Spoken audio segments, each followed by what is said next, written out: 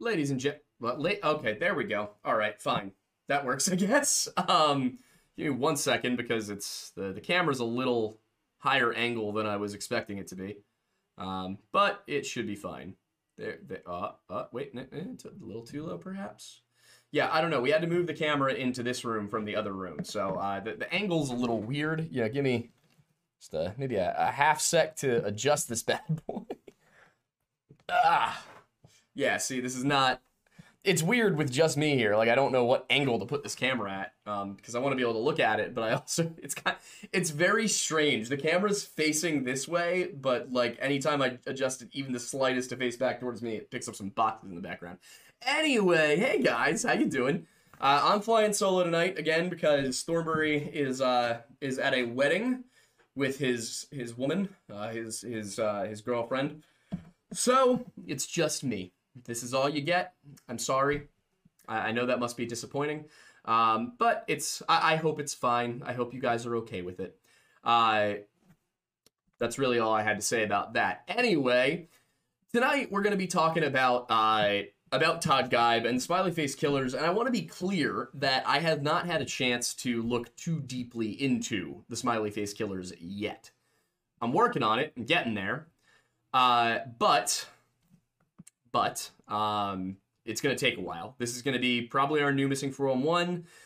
We've made our way through basically every well-documented Missing 411 case that we could get our hands on. Anything past this point is now coming down to really just not being particularly useful, because you get into the weeds of, all right, well, David Politis is really the main source for this, and we have to go based on what he says, and I never like to have just one source.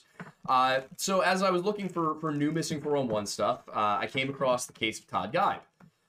And it was listed as a Missing 411 in some places, but it also was primarily listed as a Smiley Face Killer story. And I had heard of the Smiley Face Killer. I had never looked too deeply into it. There are a couple of people who have been called the Smiley Faced Killer, but beyond that, we can't really. I can't really say that there's a concrete theory here. Now, like anything, the cops, who tend to suck at investigating murders, they claim there is no Smiley Face Killer. These are not murders. They're all accidental drownings. Absolutely nothing could possibly have been foul play here. There's 45 different cases. All of them are centered around the Great Lakes. I look at it and, yeah, do I think that the Smiley Faces are necessarily involved? No. There are Smiley Faces all over the place. You can go to basically any forest and you will probably find a Smiley Face spray painted onto a tree. It's just gonna happen. You know, that's what you can kind of expect. Also, I'm gonna move this over here because there we go. That's better. So the Smiley Faces, in my opinion, I'm not confident that is actually anything to do with the murders. On the other hand, the profile, the method in which these people have been killed, seems very, very, very much like a pattern. Like perhaps organized crime, or less likely due to the geographic variance, a serial killer. Now, of course, I'm going to go through and look at the timing and everything because, yeah, there are cases that are in Michigan, Wisconsin, Indiana, Illinois, I think Ohio as well. Point being, there's a lot of these cases generally centered around like Lake Michigan. And then sort of, you know, further south, but this general Midwestern area.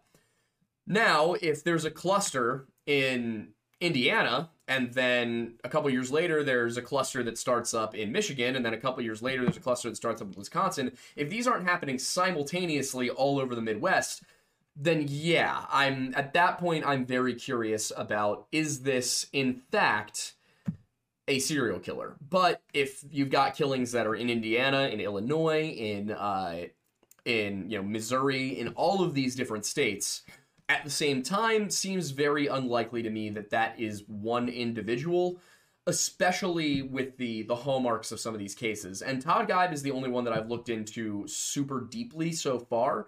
But what I will say is that if the general consensus of the police is that deaths like that of Todd Geib are accidental alcohol-related drownings, then I don't believe that a single one of these is an accidental drowning based off the one that I've looked at. So going into this, I'm very much of the opinion that what we're dealing with here is, in fact, organized crime, or at the very least, a pattern of copycat killers possibly following after one.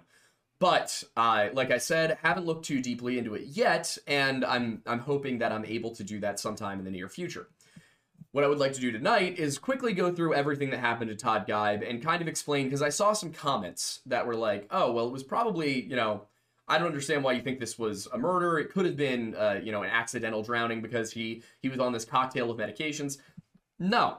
And, you know, I think a lot of people watched the video and sort of didn't quite grasp the extent to which he was under the influence of these drugs. I'm sorry, I need to figure out this camera issue. Like, it's actually driving me insane. Give me 1 second. Yeah. Still not better. This is actually driving me a little nuts. But yeah, like why that shouldn't be catching me like that. Oh boy, yeah, I give up. I give up on the camera stuff. This is why we have Aiden, is because I'm frustrated now because the camera's completely off center. It looks entirely off center. Anyway, as I was saying, oh my god, it's gonna drive me nuts. It's actually going to drive me insane that this camera is not at a proper, like, I'm facing directly into it. I know what the problem is. The problem is me. The problem is that I'm stupid. And I could just move the camera around on here like I wanted to. And yeah, now it's kind of more where I wanted it. There we go. So, this is by the way, the reason that we had this issue is that I went to set up the stream tonight, and despite the fact that the camera worked perfectly fine last time, it decided that it just wasn't going to turn on. So that was very exciting. I had so much fun. Anyway, back to the story at hand. One of the most common comments I saw was, well, I don't see why this cocktail of drugs couldn't be something that, you know, he had. And I think a lot of people were under the impression that, oh, Aiden's just not familiar with antidepressants, and the fact that they will prescribe more than one, and, you know, if one doesn't work, they'll prescribe another. Yes, I was on Lexapro, and then I was on Zoloft. I went through this exact experience. The reason I said that it was very unlikely he took those two drugs together is because A, he wasn't prescribed either of them, B, nobody around came up as being prescribed either of them. Those two drugs are not prescribed together, nor would you prescribe one after the other, because if one didn't work, then the next one probably also wasn't going to. But the point is, you would never, those two drugs would never be prescribed to the same person at the same time. So if Todd was on amitriptyline and it wasn't working and they decided they were going to put him on desipramine, they would not have said, take both of these. They would have said, stop taking the amitriptyline and start taking the desipramine. But there was also no evidence that Todd was prescribed either of these medications. And according to his family, he wasn't on antidepressants. So it's not even an issue of like he was getting them from somebody who was not a licensed pharmacist. And that's why he just wasn't on these medications. Additionally, these are not party drugs. These are not drugs that you would take to get high. They don't cause that kind of thing. They are sedatives, essentially. It's and not like, you know, if you take Xanax or Ativan, then it can kind of give you a sort of very like mellow high. This is not like that. This is just gonna knock you out. Like, it's just gonna put you to sleep. And the levels of it that he had in his system would have knocked him out. Like, he would not have been able to walk to the lake. It's not like he takes these and then over the course of 5 to 6 hours, he just gets worse and worse. No, if he took that much of these drugs, he would have been knocked out. He would not have been able to leave that party on his own. And it's very unlikely, based on the descriptions of Todd, that he would have been taking anything as a party drug, that somebody slipped him a pill and he took it and decided that was what he wanted to be doing with his evening. That just doesn't stack up with the way Todd is described by the people in his life. So when you look at that, there's that fact. There's also the fact that if he was prescribed these medications, he would have had explicit orders not to drink alcohol with them, and the amount of it he had was far more than the prescribable dose. This would be like he took an entire bottle of the pills and then went to a party to go drinking.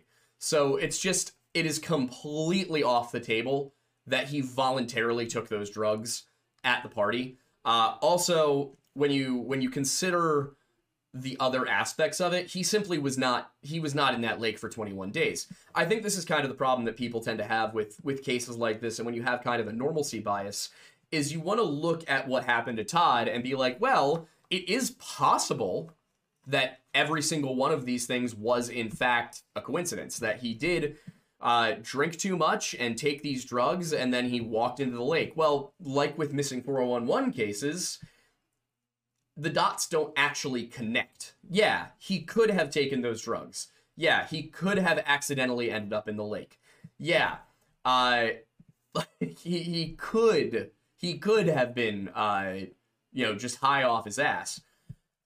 But he can't have taken the drugs and then walked to the lake an hour later.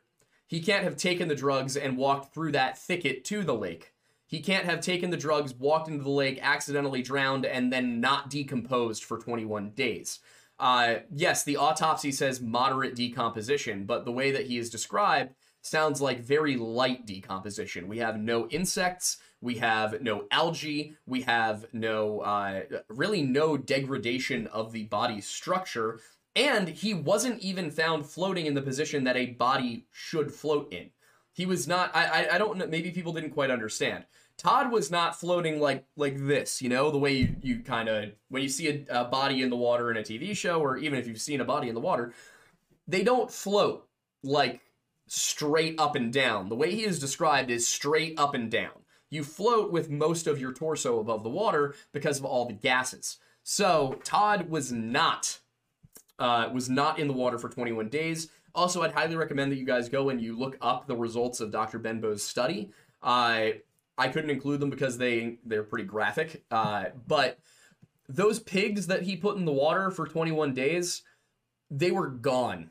Like, it was not a recognizable body.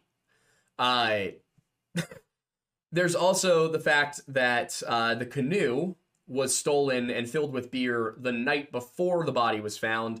The night before the body was found, the uncle and the nephew of Jim Wilde both were on the lake. Neither of them saw a body. So, I'm not saying all of this. I know I might sound a little like, a little high and mighty maybe, but my point in saying this is that I understand why there is skepticism about whether or not Todd got into the water on his own. It is out of the question for many reasons.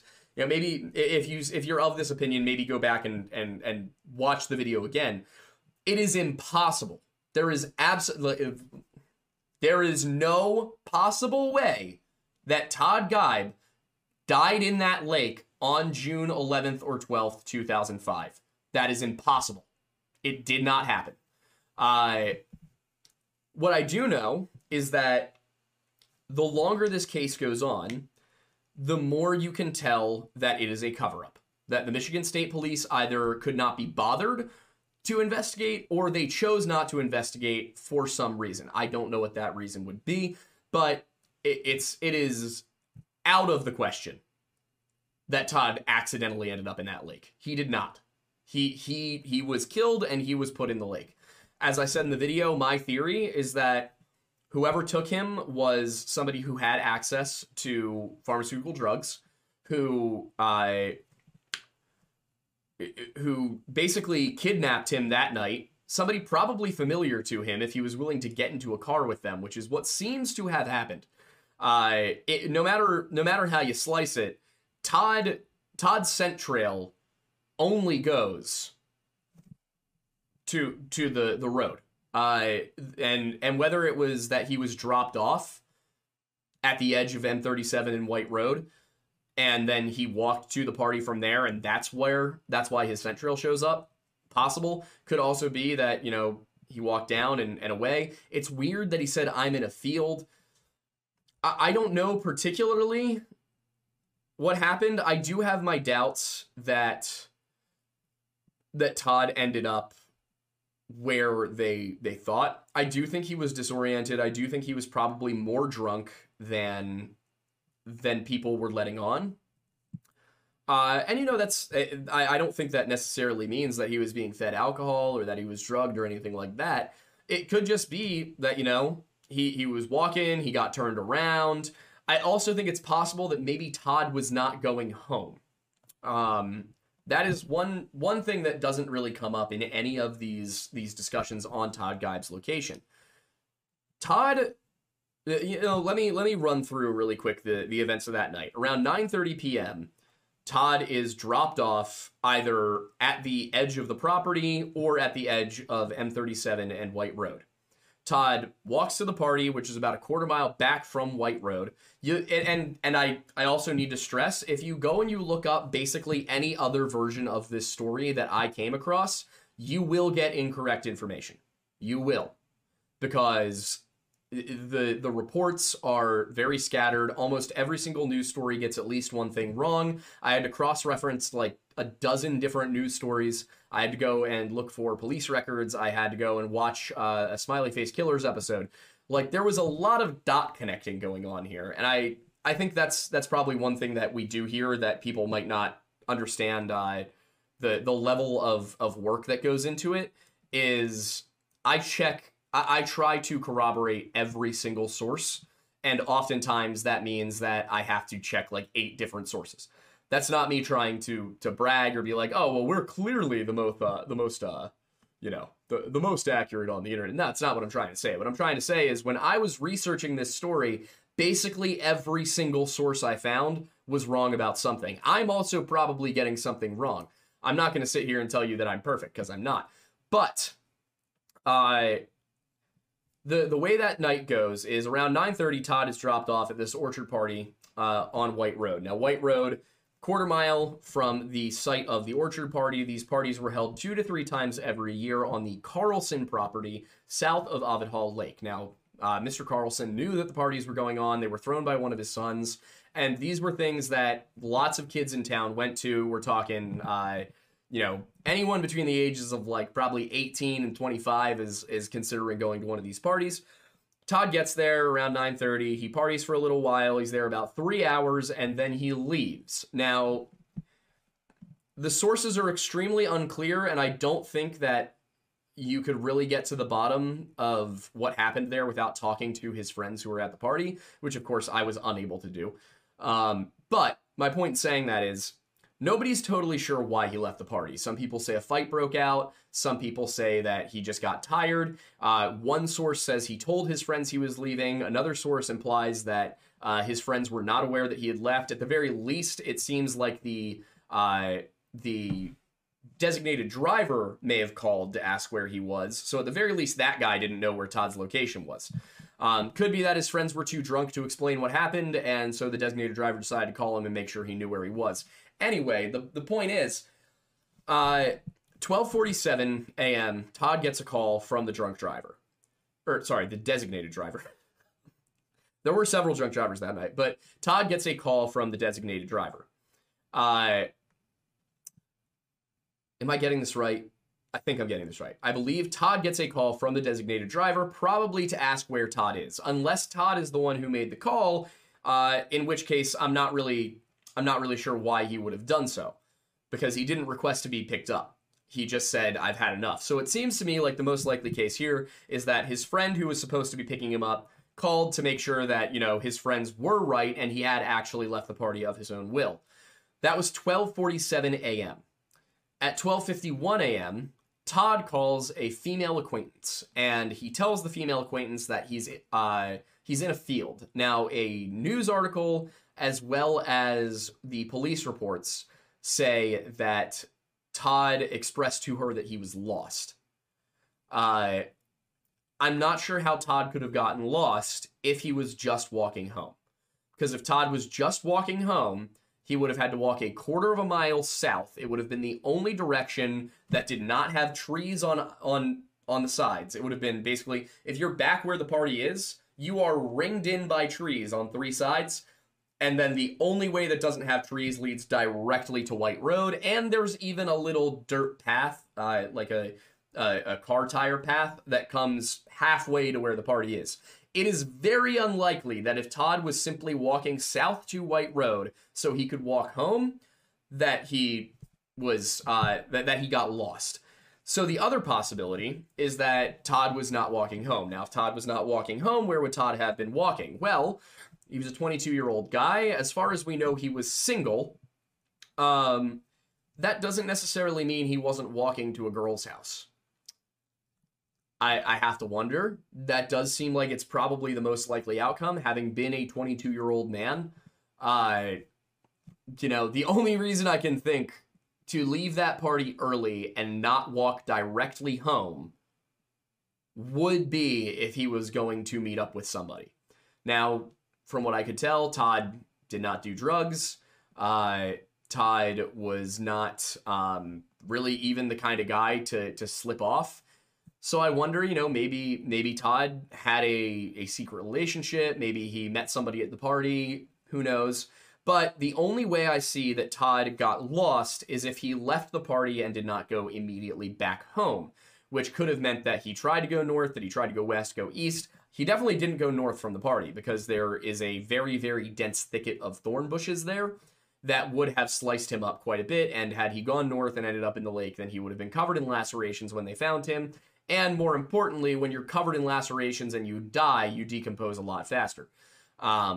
I also, you know, as we brought up in the video, this is the exact opposite problem of Brian Laundrie, who was allegedly underwater for 3 weeks and decomposed completely. Todd was allegedly floating on the surface of the water for 3 weeks and didn't decompose at all. So it doesn't track. It doesn't make sense here.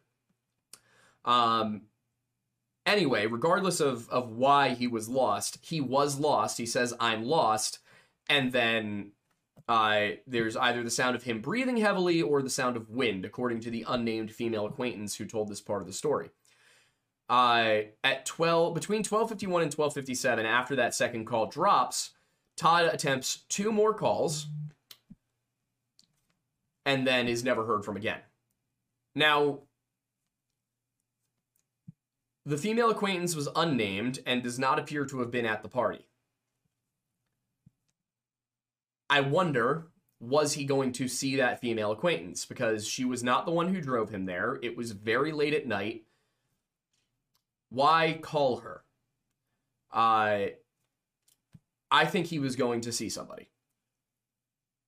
I don't necessarily know if that means that that person that he was going to see was the perpetrator, but that person would have been the last person to hear from him. Over the course of the next week, really the next few days, here's why this case frustrates me even more than most of the ones we cover. The very next day, nobody hears from Todd. By that afternoon, his family and some friends are out looking for him. They search the property and they also search the orchard party area. I can't find confirmation that they checked the lake, but I would be very surprised if nobody at least went and took a look at the lake. And Abbott Hall Lake is not huge, maybe half a mile long and a quarter mile wide. It's not a big lake. You would have seen a body floating if you looked. So I don't see any way he was in the lake at that point. The next day, there's another organized search. And then there's another organized search on Tuesday. For some reason, by I think Wednesday of that week, we're talking like 3 days after the kid's been missing, the police suspend the official search. I don't mean to... I think it's important that I make it clear how quickly that is. He seems to have been reported missing Sunday afternoon, just like 12 hours after he was last heard from. His family's out searching Sunday afternoon. There was an official search with the police involved Monday and Tuesday. From what I can tell, it appears that they called off the search on Wednesday. Without finding a body, with really no evidence that anything happened to him. They should have still been looking for him. Most of the searches we cover last the organized official search, unless something is found that immediately points in a different direction, the search goes on in 5 to 7 days. This one appears to have been maybe 3. Couple that with the fact that all of a sudden, after a massive search, a massive volunteer search, which involved helicopters, turns up nothing on Saturday, June 16th, and they plan a second one. So keep in mind, Todd goes missing early in the morning on June 12th. Afternoon of June 12th, his family and friends are out looking for him. June 13th, people spend all day looking for him. June 14th, people spend all day looking for him. Then on either Wednesday, Thursday, or Friday, but I think Wednesday, and oh, by the way, basically every original article on this has been scrubbed from the internet. I had to use newspapers.com and the Wayback Machine to access any of this. Now, granted, often when websites undergo updates, they will archive a lot of the old articles, but those are usually accessible through an archive website. Not in this case. And I'm not going to say it's an absolute. It's not always that I can find archived articles, but it was unusually difficult for me to track these down. As in, like, it seemed like some of them had actually been issued, like Wayback Machine had been issued takedown requests on several of the articles. So I had a really, really hard time tracking information down. June 18th, there's a very large search. They found nothing.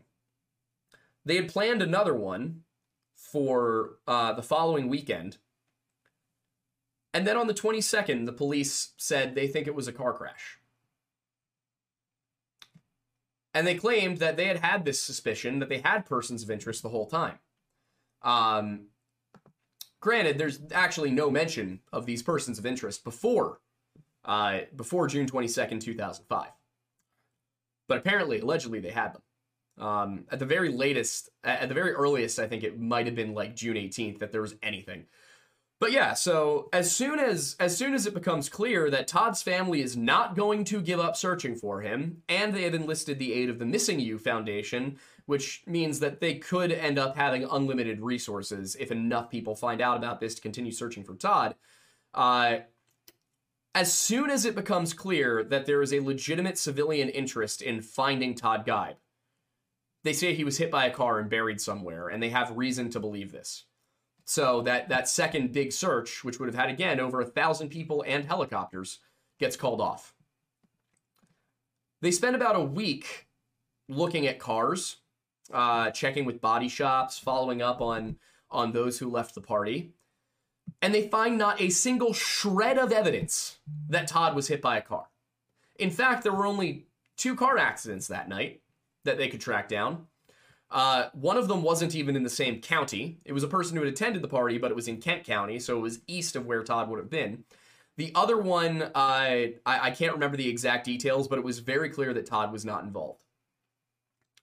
I don't think the police ever actually did think he was hit by a car. I think they needed a way to shut the parents up. Because I think whatever happened here, either the police knew they couldn't solve it, it was somebody who was involved with the police, or the feds told them not to. Those are the only 3 options I can think of here for why Todd Geib's case was not further investigated, and I think it is disgusting that the police lied to his parents, lied to this community.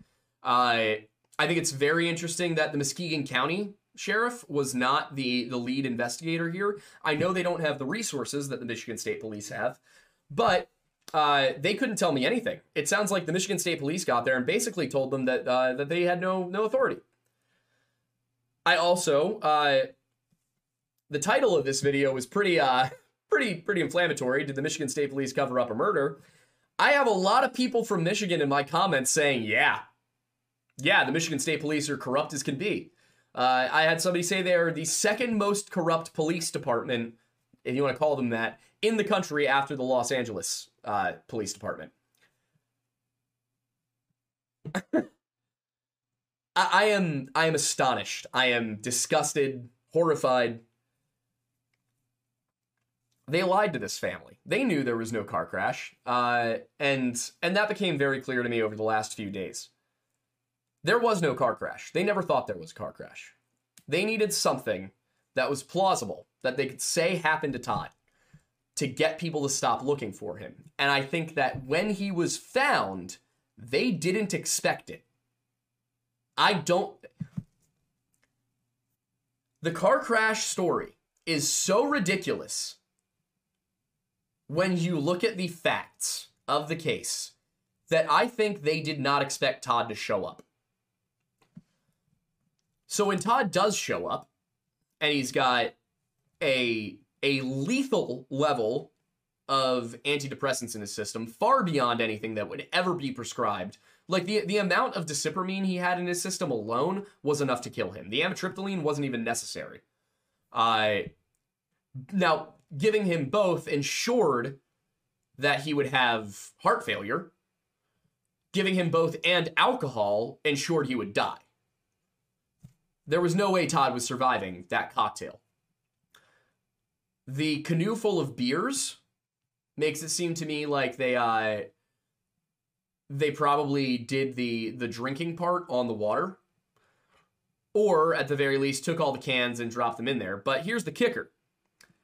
The cans were never tested for DNA. They never looked to see if Todd's saliva was on any of the cans. The Michigan State Police also did not interview either of the people who found Todd or the two people on the lake the night prior. The Michigan State Police showed so little interest in evidence in this case when it was immediately available to them that you can't even call it negligence. It seems like it was on purpose. And I feel comfortable saying this because I'm not from Michigan, and I don't need to care about what the Michigan State Police think. I really don't care. I hope they see this video. I hope they see the one we put out on Friday. Because I want to make it very clear that whoever they have fooled, they don't have me fooled, and by extension, they don't have 300,000 of you fooled. And that's where the change might come.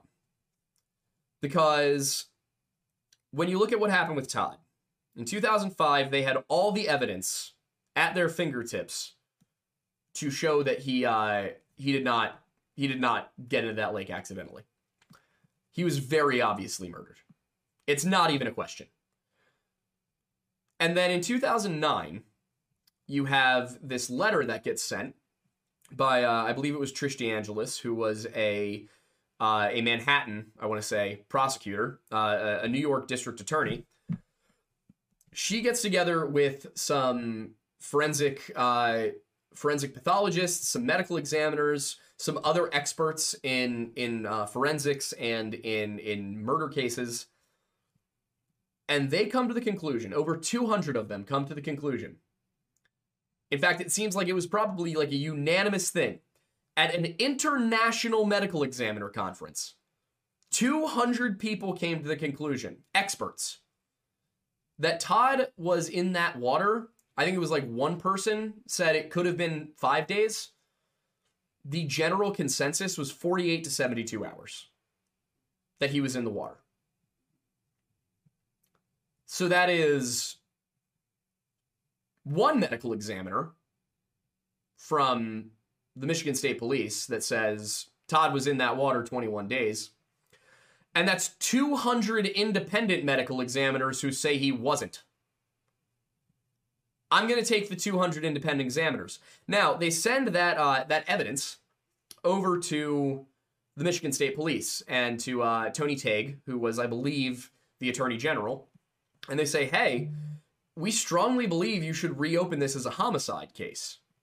Nov, I couldn't even tell you how much more than the lethal limit was.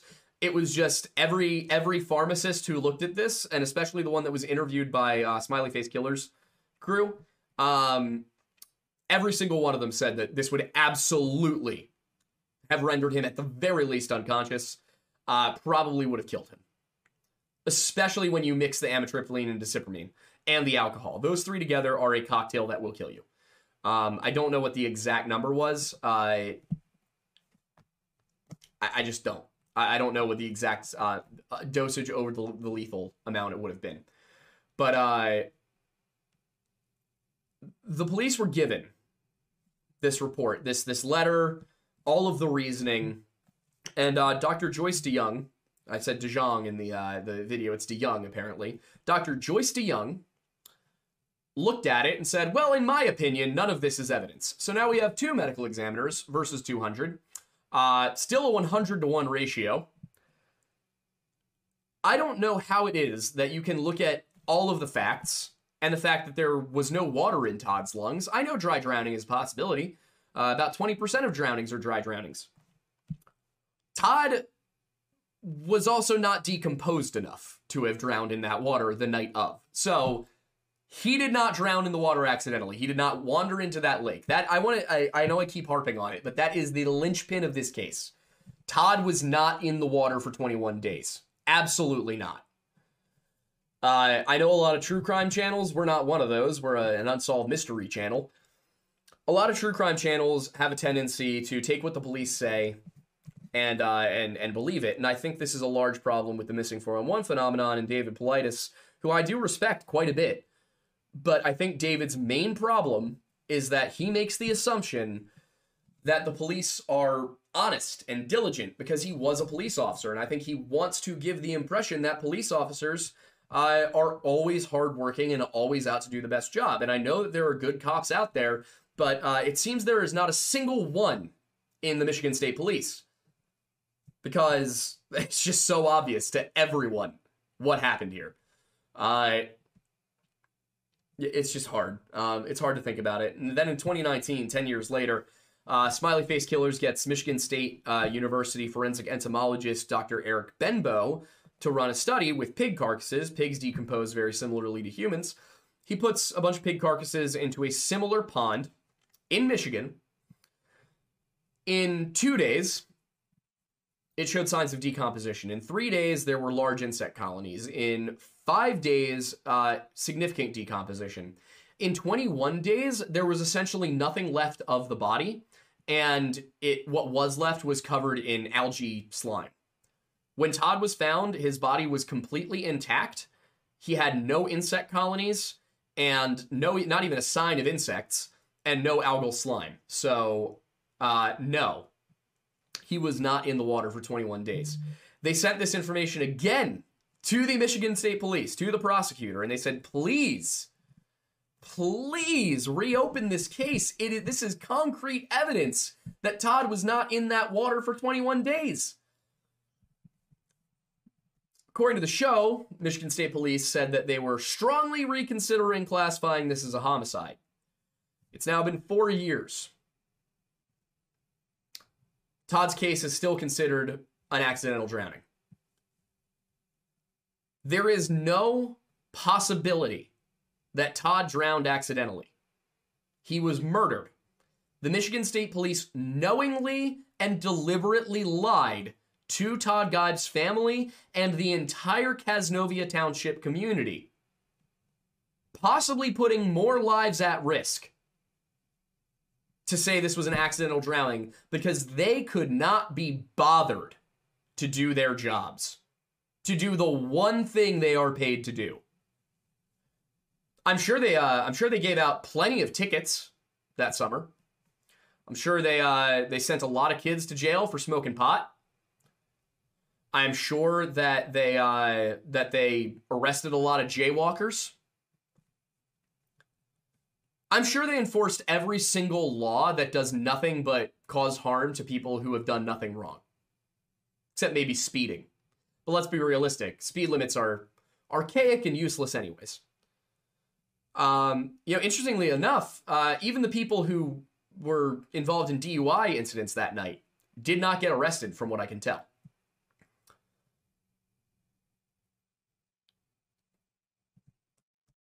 I don't know, maybe the one guy who was actually working on the case, Lieutenant,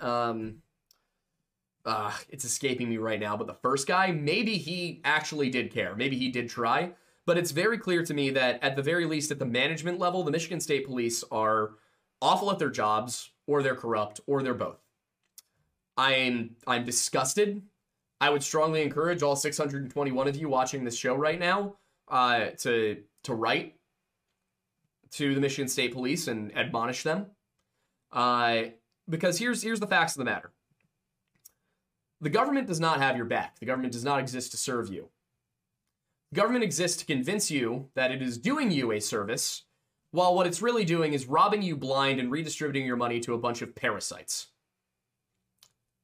That is what the police are protecting, especially the state police. Now, in Pennsylvania, I've actually had great experiences with our state police. They seem to genuinely care. I was issued a ticket last year for having expired inspection and it turned out that my registration was also expired. I got basically a warning. I was given a ticket and told, hey, if you do go get this fixed, I'm going to wipe this away. Don't worry about it. Just go get the car's registration and inspection up to date, and you're good to go. So I did. No ticket. No points against my license, nothing. And then there's Michigan, where they won't even investigate a murder. So, yeah. There are good cops. But there's a whole lot more bad ones. Especially at the state and federal level. These are not good people. They exist primarily to serve the ends of what is essentially an organized crime family that has a monopoly on violence. If they will not look at this, if you're from Michigan and you're familiar with this case, if they won't look at this and call it a homicide, you're shit out of luck. Because they're not going to care when your family member dies. They're not going to care when you die. They're not going to care when anybody dies. Unless, of course, it's a public figure or somebody who's funding their paychecks. They're not good people. And I think that just needs to be said. Obviously, I'm not going to be that hard on anybody in our Friday videos. I'll do it in these ones where I have where I try to be as factual and objective in the Friday videos as possible. If you can't tell, here's where I let my own thoughts run a little bit. But yeah, I mean, when I look at this, Todd Geib was very obviously murdered. There is not a doubt in my mind. There's not a doubt in anybody's mind. In fact, I think there's not a doubt in the Michigan State Police's mind. I think every single officer who is involved in this case knows he was murdered. And every day that those who know that remain silent, they are complicit. And the next time this happens, it will be their fault. The blood will be on their hands.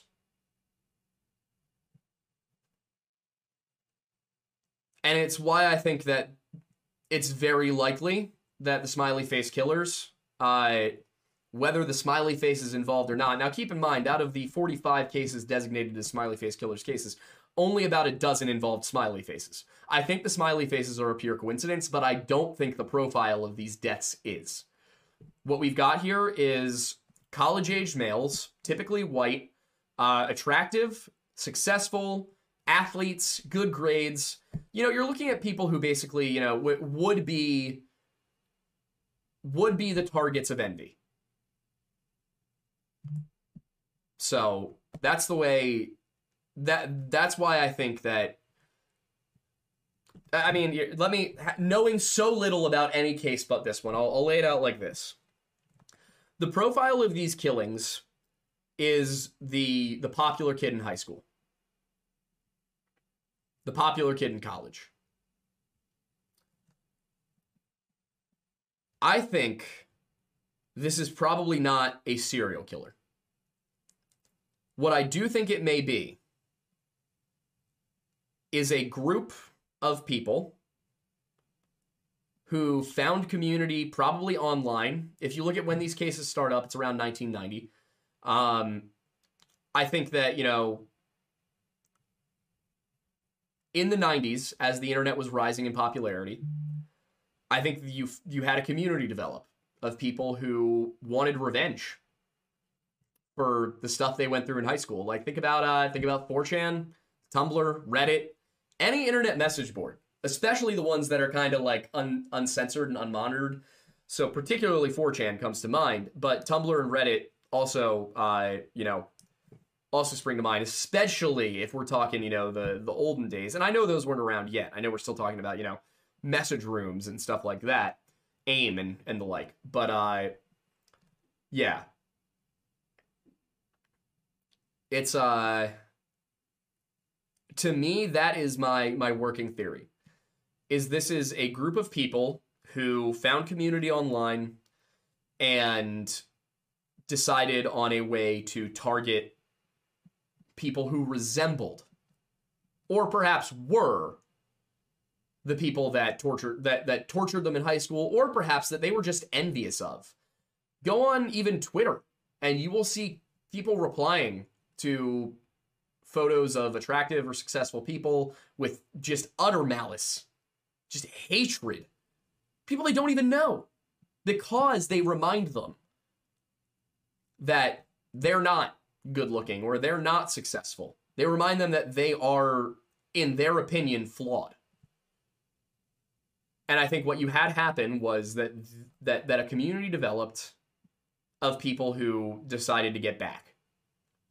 I could be wrong, but when I look at the profile of the victims, and when I look at the spread of the cases and the timing, that makes the most sense to me. If we had smiley face killer cases dating back consistently to the 80s and the 70s, I would probably not have the same opinion. Currently, though, it kind of is the age of the internet. So that's where I'm sitting right now. I'm thinking we're probably looking at highly intelligent, if socially awkward, killers. I don't think these are sociopaths. I think this is emotional. I think this is revenge. But I think it's revenge against a proxy. We'll see. As far as Todd Geib's case goes, I don't think the police were necessarily involved. I do think that they're incompetent. I do think that they're corrupt. And I do think that once they realized that they were not going to solve this case, they thought it was better to torpedo any chance of the case ever being solved than to actually try and solve it. So if anyone in the Michigan State Police hears of this and you'd like to fess up or perhaps defend the behavior, go for it. I would love to hear. And I would love to be wrong. I would love to be wrong. I don't think I am. With that said, I do want to pull up, I know we got some super chats, so I do want to pull those guys up and go take a look. Let's see, viewer activity, here we go. Okay, cool. All right, so we've got one from Ben Krasniak, who has been a member for 4 months. Also, if you have not become a member of the channel, you can do so by just clicking there's a little join icon on the screen. You can click that. It's $5 a month. It just supports us a little bit. I'm thinking we'll add in a $1 tier. I want to maybe adjust what's there. But yeah, so I'll add in a $1 tier. That's what I have for my personal channel as well. While there's a bunch of you here, I also want to ask, when you watch our Friday videos, please, please, please, please hit the like button, because the extent to which YouTube factors in likes to the videos is very indicative of how well the video will do. I know I have always tried to avoid saying, hey, please like the video, because I don't want to ask you to like something you haven't watched yet. But if you're a regular viewer, you like what our channel does and you want to help us grow, liking those videos during the premiere is one of the best things you can do. If you see it not during the premiere, still liking it, that ratio of this person, if currently right now, like, I can actually take a look for you just really quickly while I do this. If I go to YouTube, let's see, the Todd Geib one. Let me go find that. My computer's running so slowly. But if we go and we snag the Todd Geib video, that one has about 71,000 views and about 4.6 thousand likes. So about a 5% like rate. If we could see like a 10% like rate on these things, Google would probably show our video to double the people. So that's not me like admonishing anybody. It's just like I know that I forget to like videos, and I've made a conscious effort to do it. And I know that those of you who are here watching this right now, that you watch because you like what we do, you like us, and you want us to succeed. So when it comes to those Friday videos, I needed to say something. This is something that YouTube told me directly on Twitter recently, was tell people to like the videos, tell people to turn on all notifications. Now, it shouldn't be on me or on you to tell YouTube that a channel with 300,000 subscribers is a channel that people tune into, but unfortunately, that is the case. So, is what it is. I don't like it. I don't like asking this of you, but I feel like I maybe need to for the sake of YouTube. You guys are probably the last ones that I need to tell this to. But yeah, we'll probably add in a little, like, remember to like and subscribe animation throughout the video from now on. But I just wanted to bring it up while I had the opportunity. I also see the like counter going up right now, so thank you guys. But yeah, so to get back to the super chats now, Ben said, oh, okay. Hey, Thornbussy, in episode 47 of the podcast, you said you got choked by a Spanish man the night previous. Part 2, this was during a Pride Month celebration. Any follow-up, or are you going to leave us in the dark? I will remind him of that one next week when he's back. Ben also said, Pride Month celebration with a bunch of men. Forgot that part? I actually don't remember this. All right, so thank you, Ben. Kellen for 20 said, what do you expect from a group that works from the government that has no duty to protect and immune from lawsuit due to case law and qualified immunity? Hell yes, brother. Yeah, brother. I am right there with you. I'm glad that you, being somebody who works for the government, I'm glad that you recognize this. Ryan Whitcup for 13 said, happy belated, my guy. Here's for that tough loss yesterday. Go blue. Oh, it hurts. Oh, it hurts. Fire James Franklin. They actually fired our offensive coordinator and didn't fire James Franklin. As if the offensive coordinator who hasn't been here for the last 10 years, that we've been mediocre against Ohio State and Michigan, is the problem. James Franklin is the problem. Hey, Penn State, I'm on track to make quite a bit of money in my lifetime. You will not get a penny until James Franklin is fired, or until the Medieval Studies program gets full funding. Either one, but it's a lot easier for you to fire Franklin, I would think. Let's see. And then Ryan also said, where can I find the PO address? It is Phoenixville, Box 937. So Box 937, Phoenixville, Pennsylvania, 19460. We recently picked up something that Kellen shipped over. He gave us some bucket hats, some boonie hats. They are beautiful. I love them.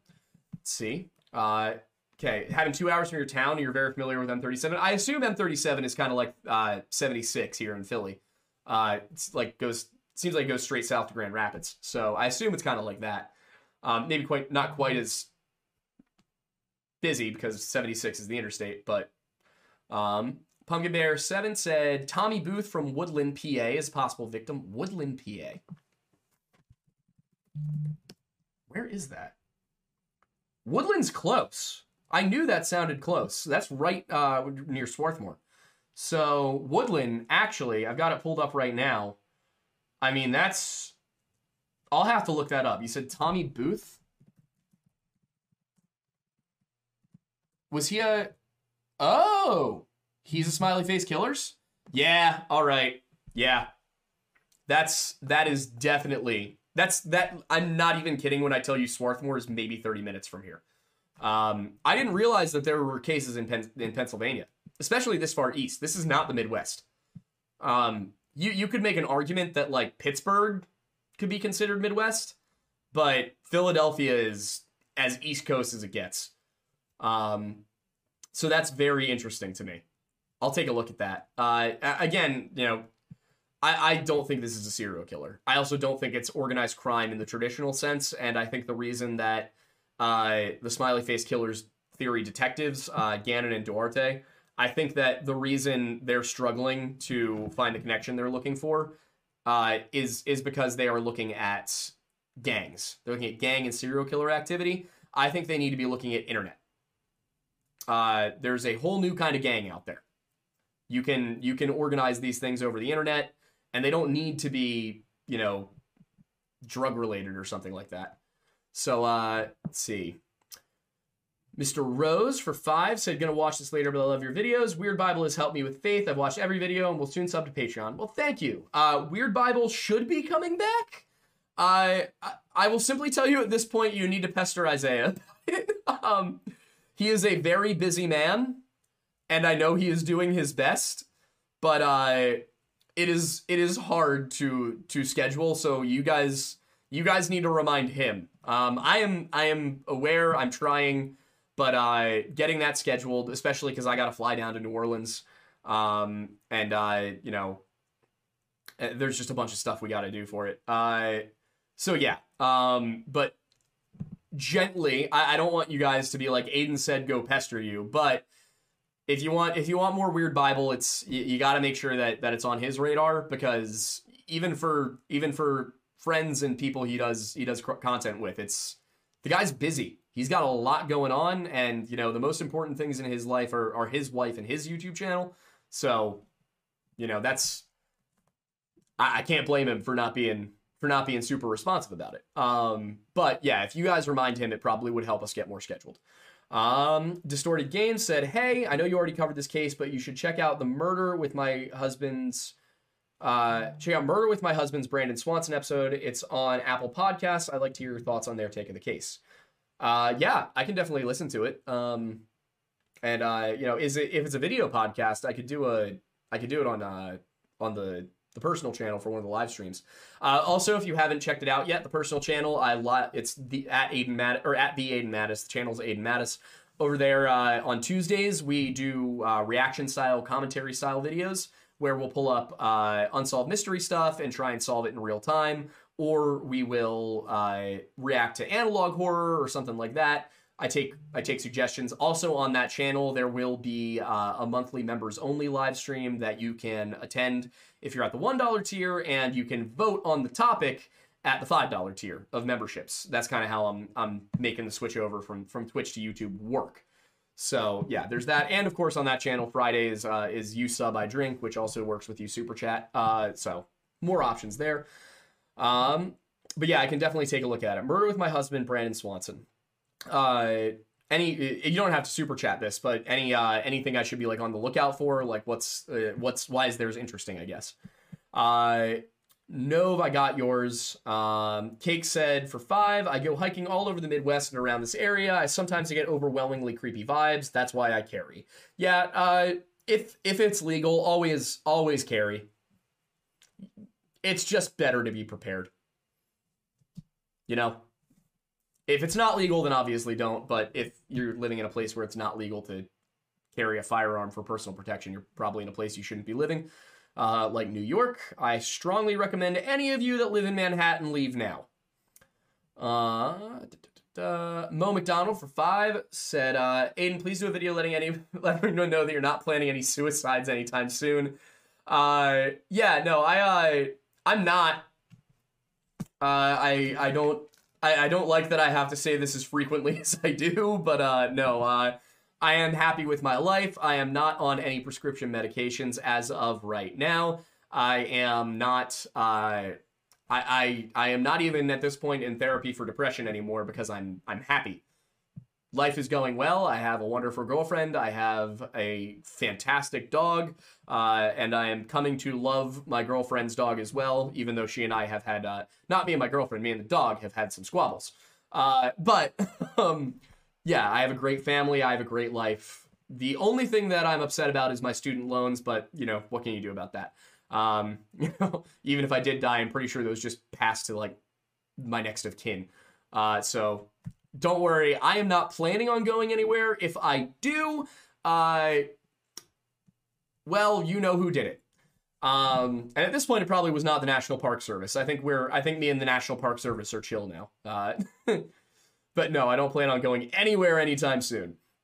Party like 1776 said, as a Michigander, I can confirm our stadies are worse than useless and corrupt as F, and will just shout down local cups who are decent, but underpaid and easily pushed by politics. Yeah, that's kind of my opinion. The reply I got from Muskegon County sheriff very much made it feel like their hands were tied. So, you know, I understand that. And of course, you know, sheriff is usually a locally elected position. Like, I can't hold it against them. But yeah, let me take a look and see if, okay, yep. Tamer Nigel for Canadian 699 said, it does make me wonder why they, what exactly they kept Todd alive for that length of time. I would wonder if the autopsy checked for any kind of sexual trauma. Given that Todd was a male and it was 2005, I find it unlikely they would have checked for that. Also, just given the sheer lack of interest from the police, I doubt they checked for that either. The other problem is that when you do dump a body into water, that body was probably only in there for 12 hours, but it does tend to wash away certain signs of things. Also, I think the people who killed him would have taken care to ensure that any evidence wasn't left behind. I don't think that was involved, though. It doesn't strike me as the profile here. So far as I can tell, that none of the other cases involved that either. I don't think that's what this was about. It might be. I'm not going to say no, but looking at it, I don't think so. The real William White says, hang on, I lost it. This is why we have an FBI agent, probably. I mean, I've called out the FBI on a number of occasions now, especially with the Charles McCuller case where they were just pathetic. Let's see, Catherine Lopez for $4.99 sent a wavy emoji. Thank you. Walter Melon, I love that. For $10 says, love the uploads, finally able to catch a live. A while back, you were asking for ways to get on the algorithm good sides. How about you change Missing 411 to Hide and Seek All-Stars? Missing 411 actually is one of the better terms for us. The other one that's typically does well is like mentioning censorship. You know, it's kind of irritating that we're in a box. Like, drives me nuts that that YouTube did not show our video on the Banshee or our video on Halloween to anybody. The impressions were super low, which sucks, but you know, it is what it is. Kellen said for 556, so the smiley face killers are the ones that didn't become cops. Yeah, seems like it, maybe. Miss Maury for 10 said, my problem with the group of killers theory is that the more people you have in on a secret, the harder it is to keep that secret, and people on the internet love to brag. I don't see them being able to. That is a very, very, very, very good point. That is a good point. Like I said, I'm just not sure. I'm gonna need to find more. There's at least a dozen of these cases that are very well documented. So we're probably going to do at least one a month for the next year or so. And we're going to cap it all off like we did with Missing 411. We will cap off our investigation once we feel like we've gathered enough information with a video that kind of goes into the cases, says, all right, these are the ones that are really compelling. These are the ones that are iffy. And these are the ones that we think aren't a real case. So yeah, that's how that's going to go down. Gone Ben Krasniak said, is this enough for you to make me a level 35 Mason? $2? No. Also, there's no level 35 Masons. There is a weird, like, conspiracy theory that it goes all the way up to 99. That is hilarious to me. I don't think you guys realize the level of effort that would have to go into that. Masonic degrees are not the kind of thing where you take a written exam and get given a degree. There's like a dozen or more people involved in putting on an entire play.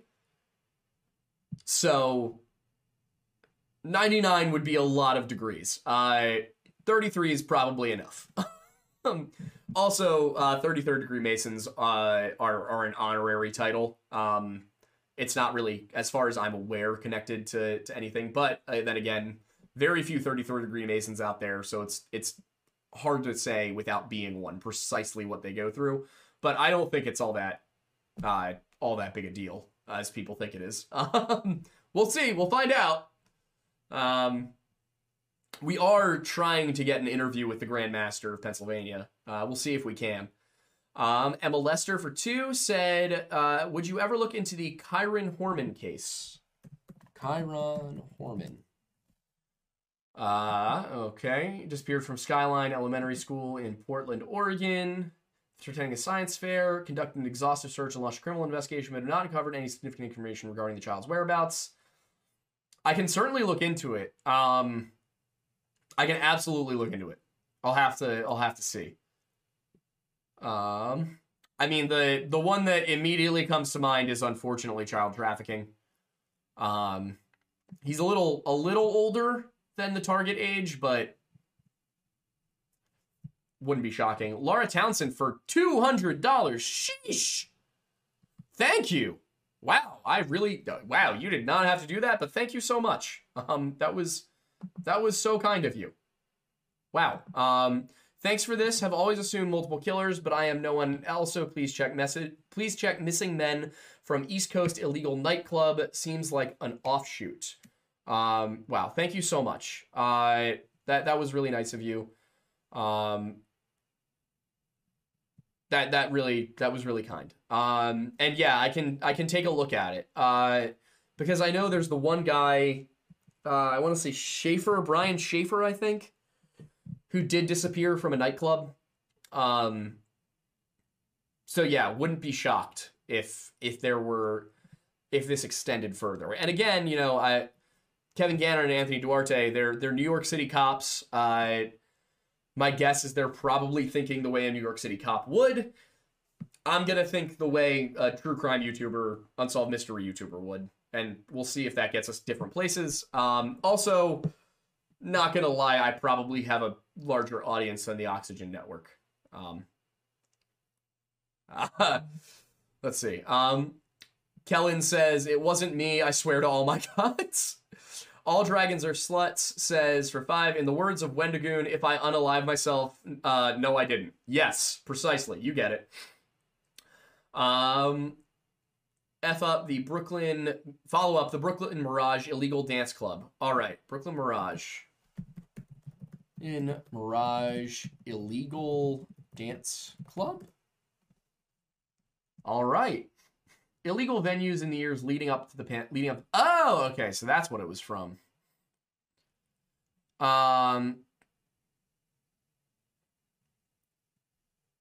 People being banned from the club? Interesting. There's a lot of comments about people being banned from... Strange. All right, yeah, I'll have to take a look at that. That's weird. Jim Fish said, for $10, my friend and I are planning a spooky cryptid road trip in April in Appalachia.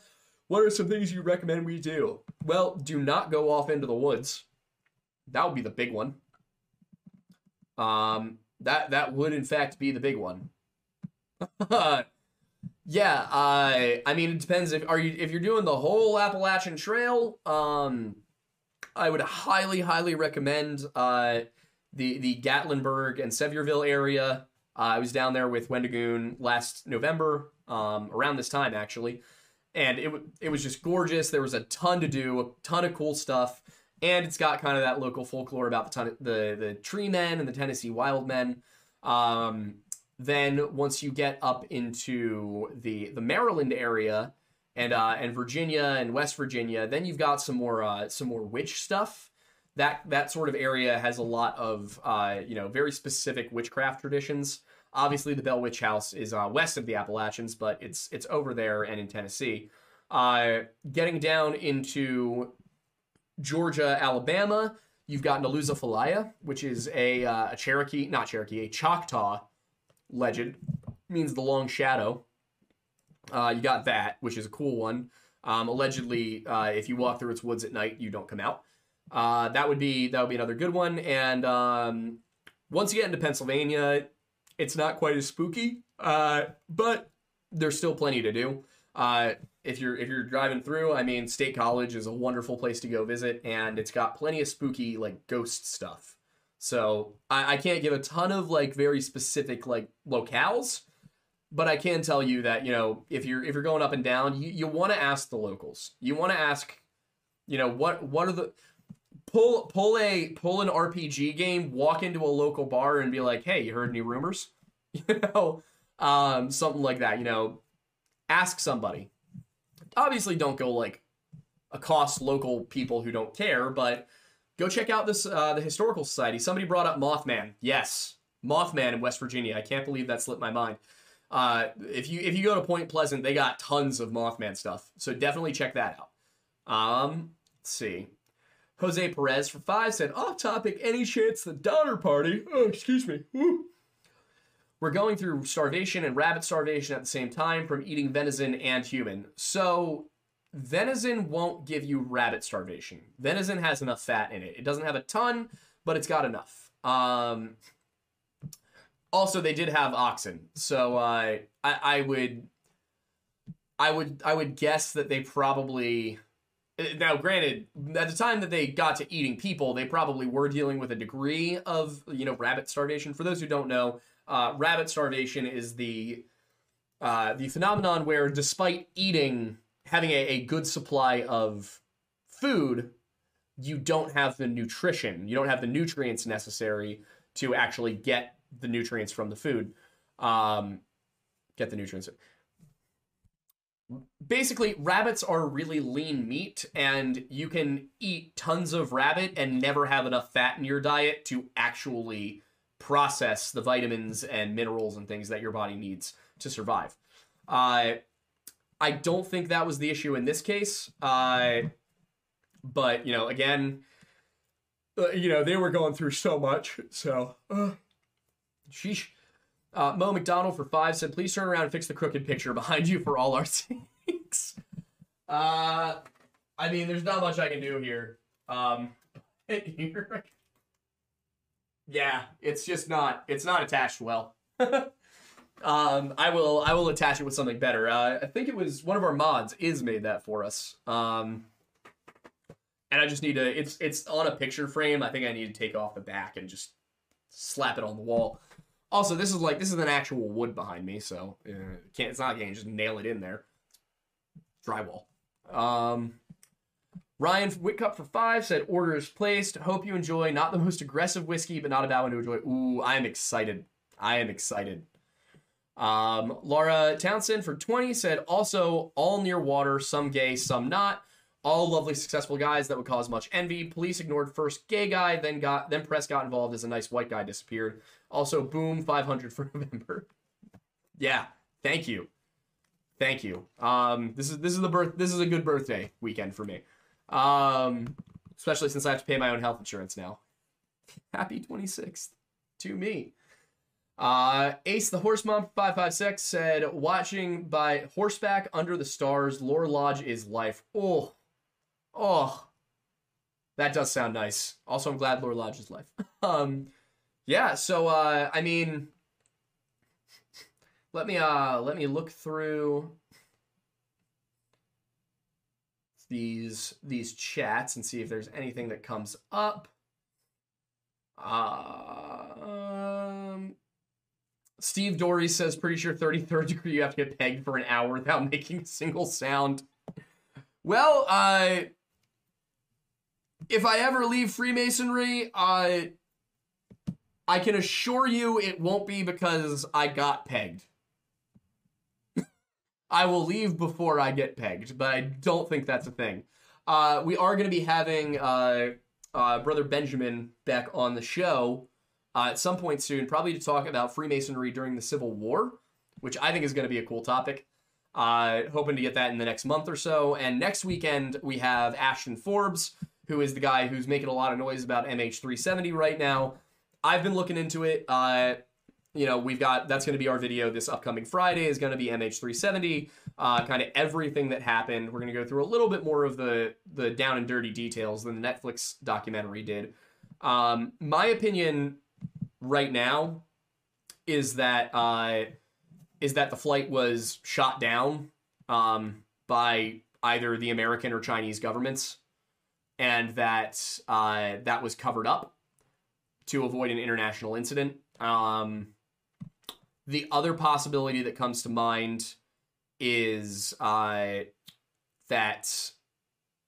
there was an error in the process of getting the flight going, and that Malaysian Airlines was basically on the verge of bankruptcy when this happened, and did not want people to know that the plane had crashed as a result of their failures. Now, the reason I think that's less likely is that Inmarsat, a satellite company that works with the British government, claims they tracked the plane south for like 6 hours.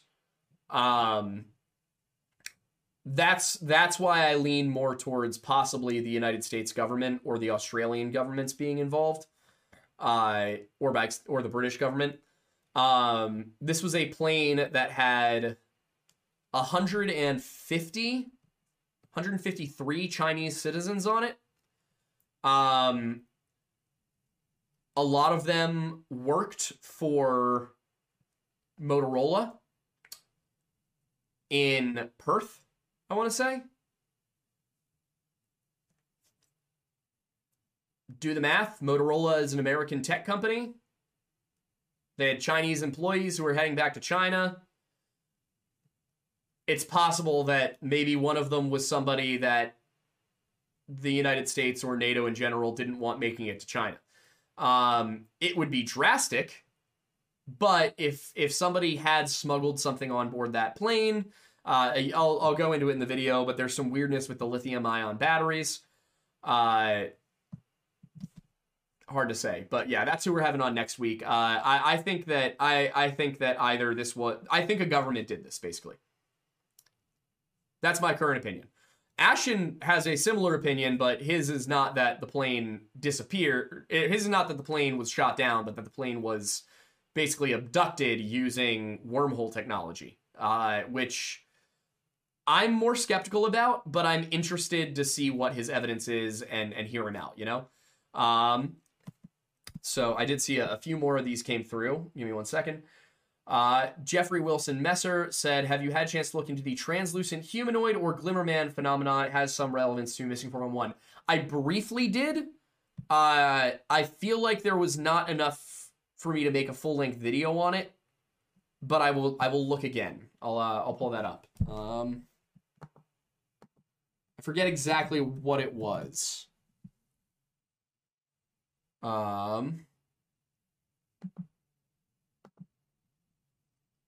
Glimmerman or Predator sightings. Yeah, there we go.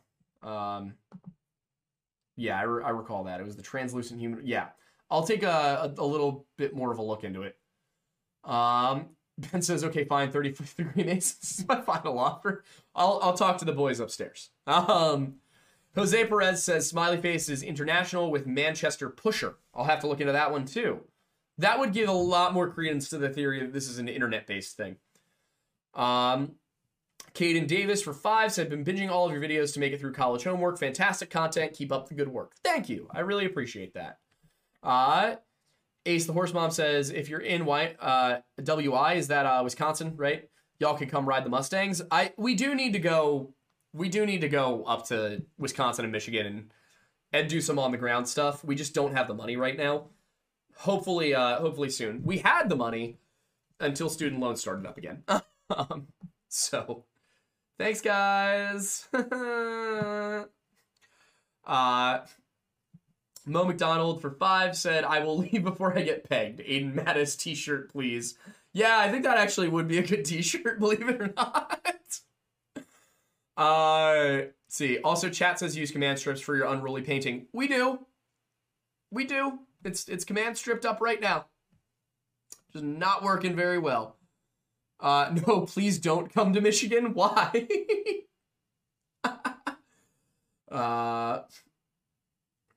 Okay. All right. And Evan Quintrell for 20 just says, I love you. Well, thank you, Evan. I love you too. It's not worth it, he says.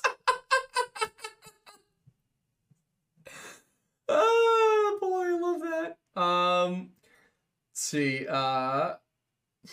It was told a story by a local deputy about a suicide in the 70s or 80s, found by the local PD 15 miles outside of town. 2 rounds back of the head, found kneeling on the railroad track in a swamp, no gun. Yeah, sounds about right.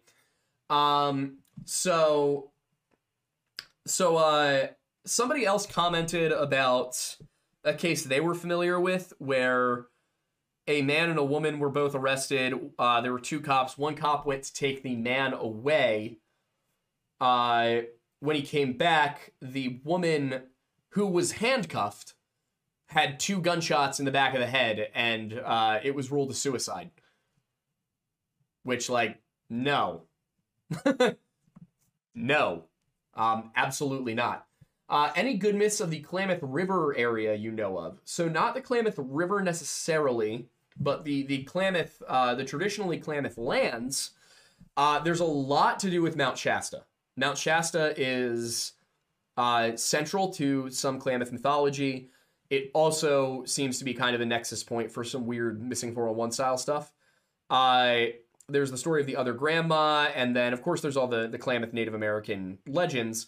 You get some stuff that sounds a little bit like it might be kind of Bigfoot related. But yeah, those would be my immediate go-tos, would be look into the folklore surrounding Mount Shasta. Ignore basically anything after 1960, because that's when all the weird people got involved. But if you look at the Native American stuff, there's some very interesting stories. And of course, if you look at, God, what is the name of the video? We have a Missing 401 video that deals with Mount Shasta. Probably one we should go and look into those cases again, because I think it's pretty old. It's before we had the level of depth and I had the time to research that I do now. So, but I will take a look at it.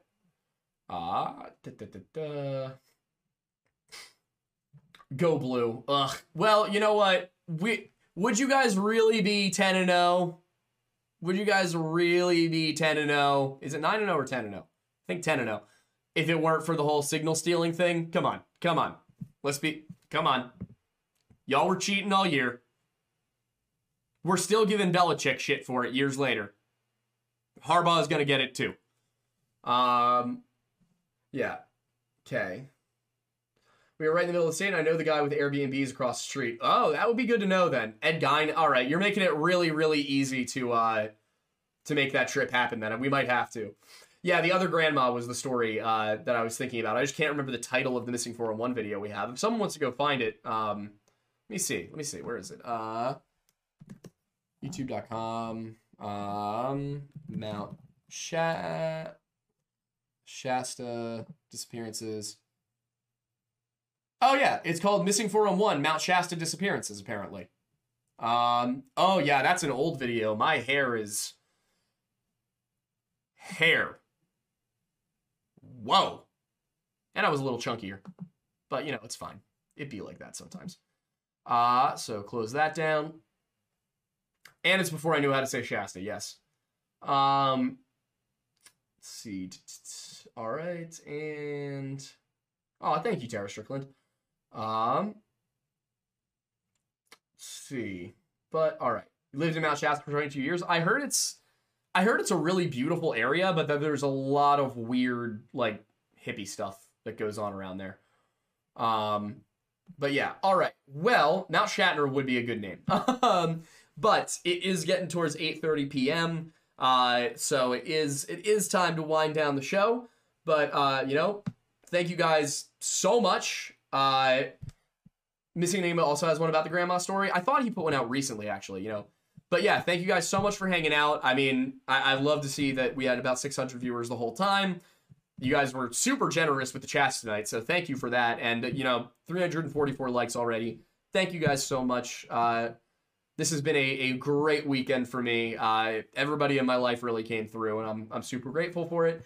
I know she's probably not watching, but just in case it gets back to her, because I know my cousin Megan watches the show. Abby, happy birthday. You're 2 days after me, and I miss our old joint parties. Those were nice. But, you know, hope you had a good weekend too.